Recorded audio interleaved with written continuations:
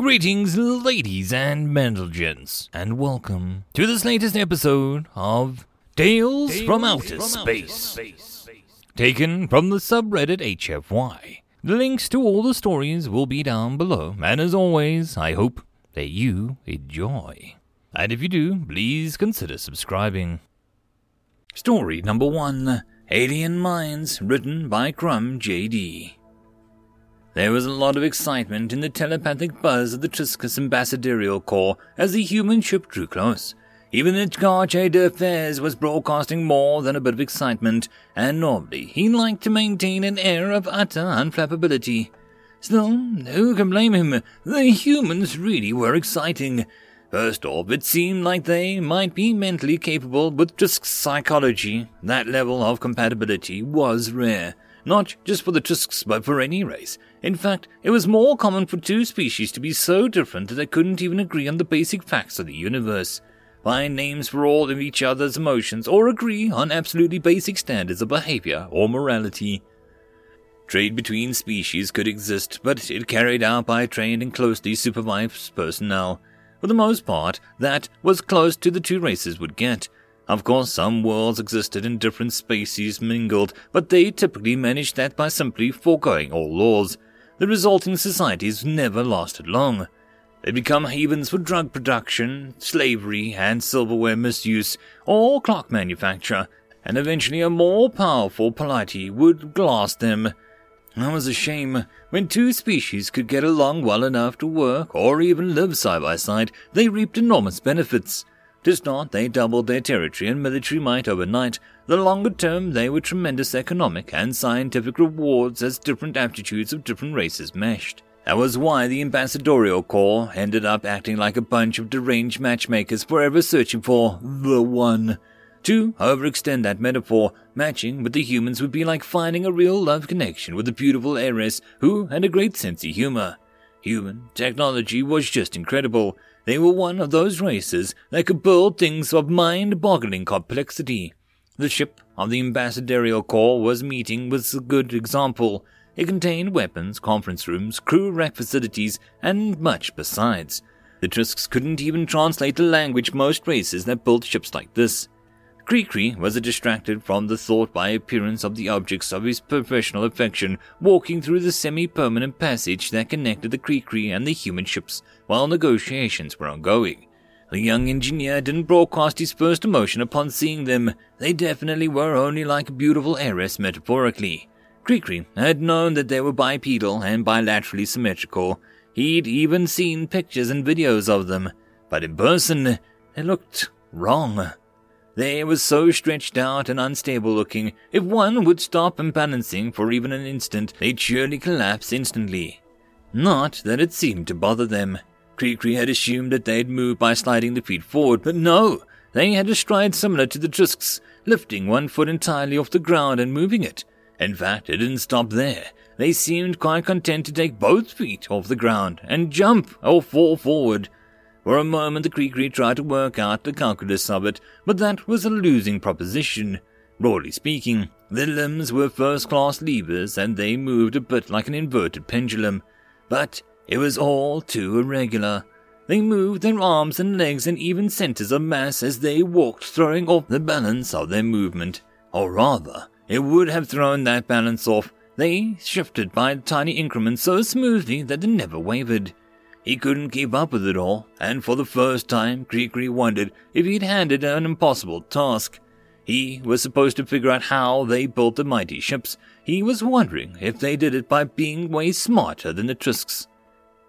It doesn't affect the weapons. Kree was no expert to the human vocal patterns, but even his limited training said the engineer was talking to was angry. Well, that was fine. Kree was also angry when he'd stepped aboard the ship and been given a small device to translate his telepathic broadcast to something a human could understand. At that moment, it hung around unlit by his breast, or rather, it glowed in a portion near infrared humans could see, but Trisks couldn't. The color meant anger to humans. It's an electrical system, of course it has an impact on your other electrical systems. The weapons are isolated. They have their own power plants then. What No, I mean they have backups, but I already showed you the annihilation generator. It runs everything. And what do your words mean if they are interconnected? He meshed his phalanges, then they affect one another. He wiggled some phalanges, but not the others. They all moved. The telepathy converter had shifted a deep green. Confusion. Okay, yes, sure, they're linked after a fashion. I guess a big enough shock to the third cargo bay auxiliary light could, hypothetically, propagate to the weapon systems, but that you're talking about. The human trailed off, his expression now looking exactly like the pre-mission examples of confusion. Cree broadcast an emotion that translator couldn't handle, causing it to ripple in a quick rainbow pattern. On the one plate, it was astounding to be moving in such a mental sync with an alien being, but a balancing plate, the humans seemed utterly mad, or at least their engineers were. He hadn't dealt with the cooks or lawyers.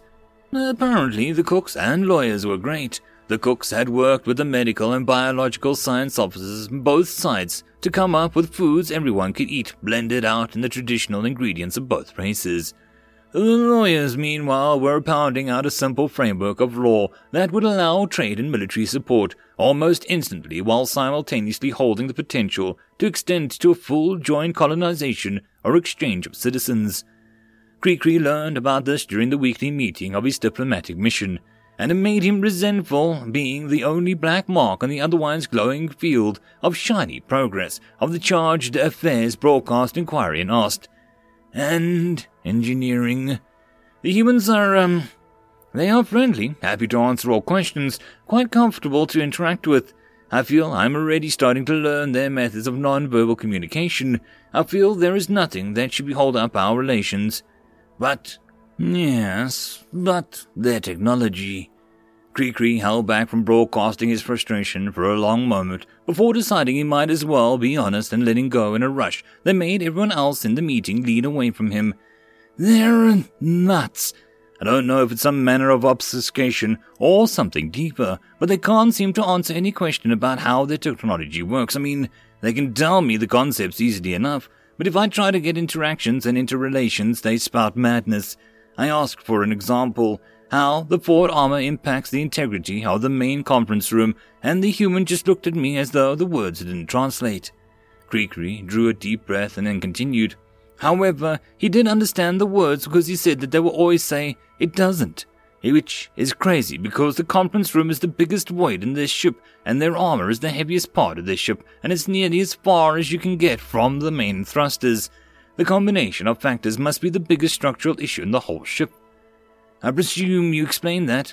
I shouldn't have to. It's very basic engineering. Still, I pointed it out and asked again, but he just talked about load-bearing structures and whatnot, and how they were strong enough with or without the room.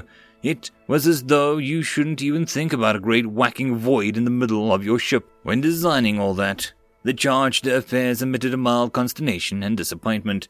Still, you say that it's not an issue. Let us know if it becomes one. Later, Cree held his telepathic translator up to the guide. Perhaps the humans could describe it without resorting to nonsense. Tell me, how does this work then? The blue reflecting curiosity was sending out. Okay, sure, that's really simple. Your telepathy isn't anything terribly complex. You just broadcast your emotional state in a low-frequently amplitude-modulated radio waves, so that, he gestured to the device, is basically an antenna, a programmable chip, and a screen hooked together. Dead simple. Practically frequency shifts sending out without intermediary. Yes, but more specifically, tell me about the battery, the antenna, and the screen. The human shrugged. That was the gesture the Tusks couldn't translate. It almost seemed to herald their madness. Something along the lines of, "That's a detail I'll disregard for no reason. I intend to explain." And indeed, the human answered, "They're standard."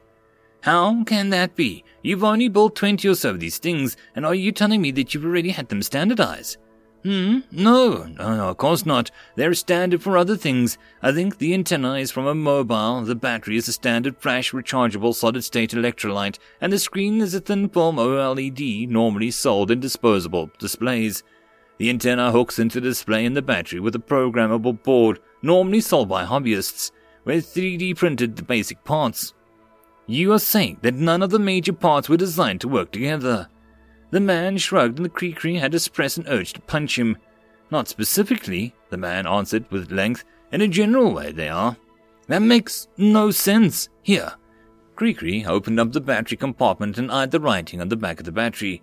If I'm reading your language correctly, this is a 6.8 volt 4200 milliamp hour battery. Are you saying that the board takes 6.8 volts of power and the ideal duality cycle for the screens was structured around 4200 milliamp hours? The board was a little lower power, if I recall correctly, but we put a resistor in and the 4200 is actually a bit much for the screens. It probably hasn't run low on you yet. It's kind of heavy. Alright, so these things perform rather poorly in a system, but you sort of just slapped them together, Kree said in triumph. Here now, they work well enough. The human sounded offended. Kree was rather proud of himself for picking that up from the being's tone. He also didn't blame him. No engineer wanted to have their work insulted, and this one knew enough of the details of the emotional translator that Kree suspected that he'd been on the design of the device. He was quick to soothe. No, I agree they are quite ingenious, and it's a marvelous way to solve the engineering problem. It's just... Kree looked down at his translator to see the new color suffused its broadcast of Pulse of Fear. I'm beginning to believe that you might have built your whole ship this way. What? With standard batteries, resistors and such, how else would you build a ship? Those parts are... The human trailed off looking for a metaphor, which apparently he found. They're like parts of a body. What? How? Well, okay, you've got a hand. The human looked at Kree's hand, which admittedly wasn't terribly similar to the human's from a morphological perspective. A sort of hand, anyway. Now, when you want to pick something up, you don't estimate its weight, estimate just how much force it would take to propel your hand over to it, calculate it all, and pull back your hand with the object. Figure out what the weight and effort will do to your body as a whole, and how much oxygen you'll burn by picking it up, and then start breathing heavy if you're going to need more air. You just use your hand and pick the thing up, and everything else handles itself. Kree was silent for a long time. He blinked 7 times, keeping each eye lubricated. He took 27 breaths, and his heart beat 35 times. He broadcast confusion, and it made the translator around his neck glow in perfect green. At length, he stated, and that is exactly what I do. The human engineer had hurried them both to the medbay in an attempt to find the ship's doctor while he explained the concepts he only half understood. Humans, it turned out, had 2 forms of muscle, 2 nervous systems, and different parts of the brain to control different parts of the body. Even what they did control was barely thought about. They didn't do any calculus to move, or consciously estimate the weights of things they wanted to move beyond light and heavy. Humans were practically symbiotes in their own bodies, and it was deeply creepy. So wait, you can close your eyelids intentionally, and when you blink, you don't think about it? Kree asked the doctor. Yeah. Well, now I'm going to have to do it for the next few minutes. The engineer complained, illuminated exactly nothing. Yes, the doctor answered. He then asked a question of his own. You still control basic processes when you sleep? Of course. Their brain and heartbeat were the Tusks really experienced when they were asleep, and that was a slow, automatic sifting of memories and experiences from the previous day. Kree broadcast a pulse of discomfort at the idea of sleeping without a connection to the physical world. How could one distinguish between distorted memories and reality? But surely you have automatic reactions. Kree paused an affirmative. Chemical things. I don't explicitly control the production of enzymes and acids in my digestive system. They're produced by glands that react with the presence or absence of sugars and whatnot. Electrically signaled things. Those I must think about. Wait, the engineer said, raising his voice in a single excitement. Kree wondered if he'd considered his tone before adopting it. If you have to think about all the stuff all the time, like the interactions between your heart and your legs, and your balance and everything, is that why you are always bugging me about crazy interactions in unrelated ship systems? They are not. Yeah, I get that, but to us they sort of are. I mean, your ankle bone is connected to your shin bone and all of that, but we don't really think about that all the time, and that's how we build our ships. But you do think about that. Kree considered and bobbed his head in a way that he'd hoped the humans would interpret as a nod. Just so, I suppose. We do break big problems down into smaller parts, but not so, compulsively as you.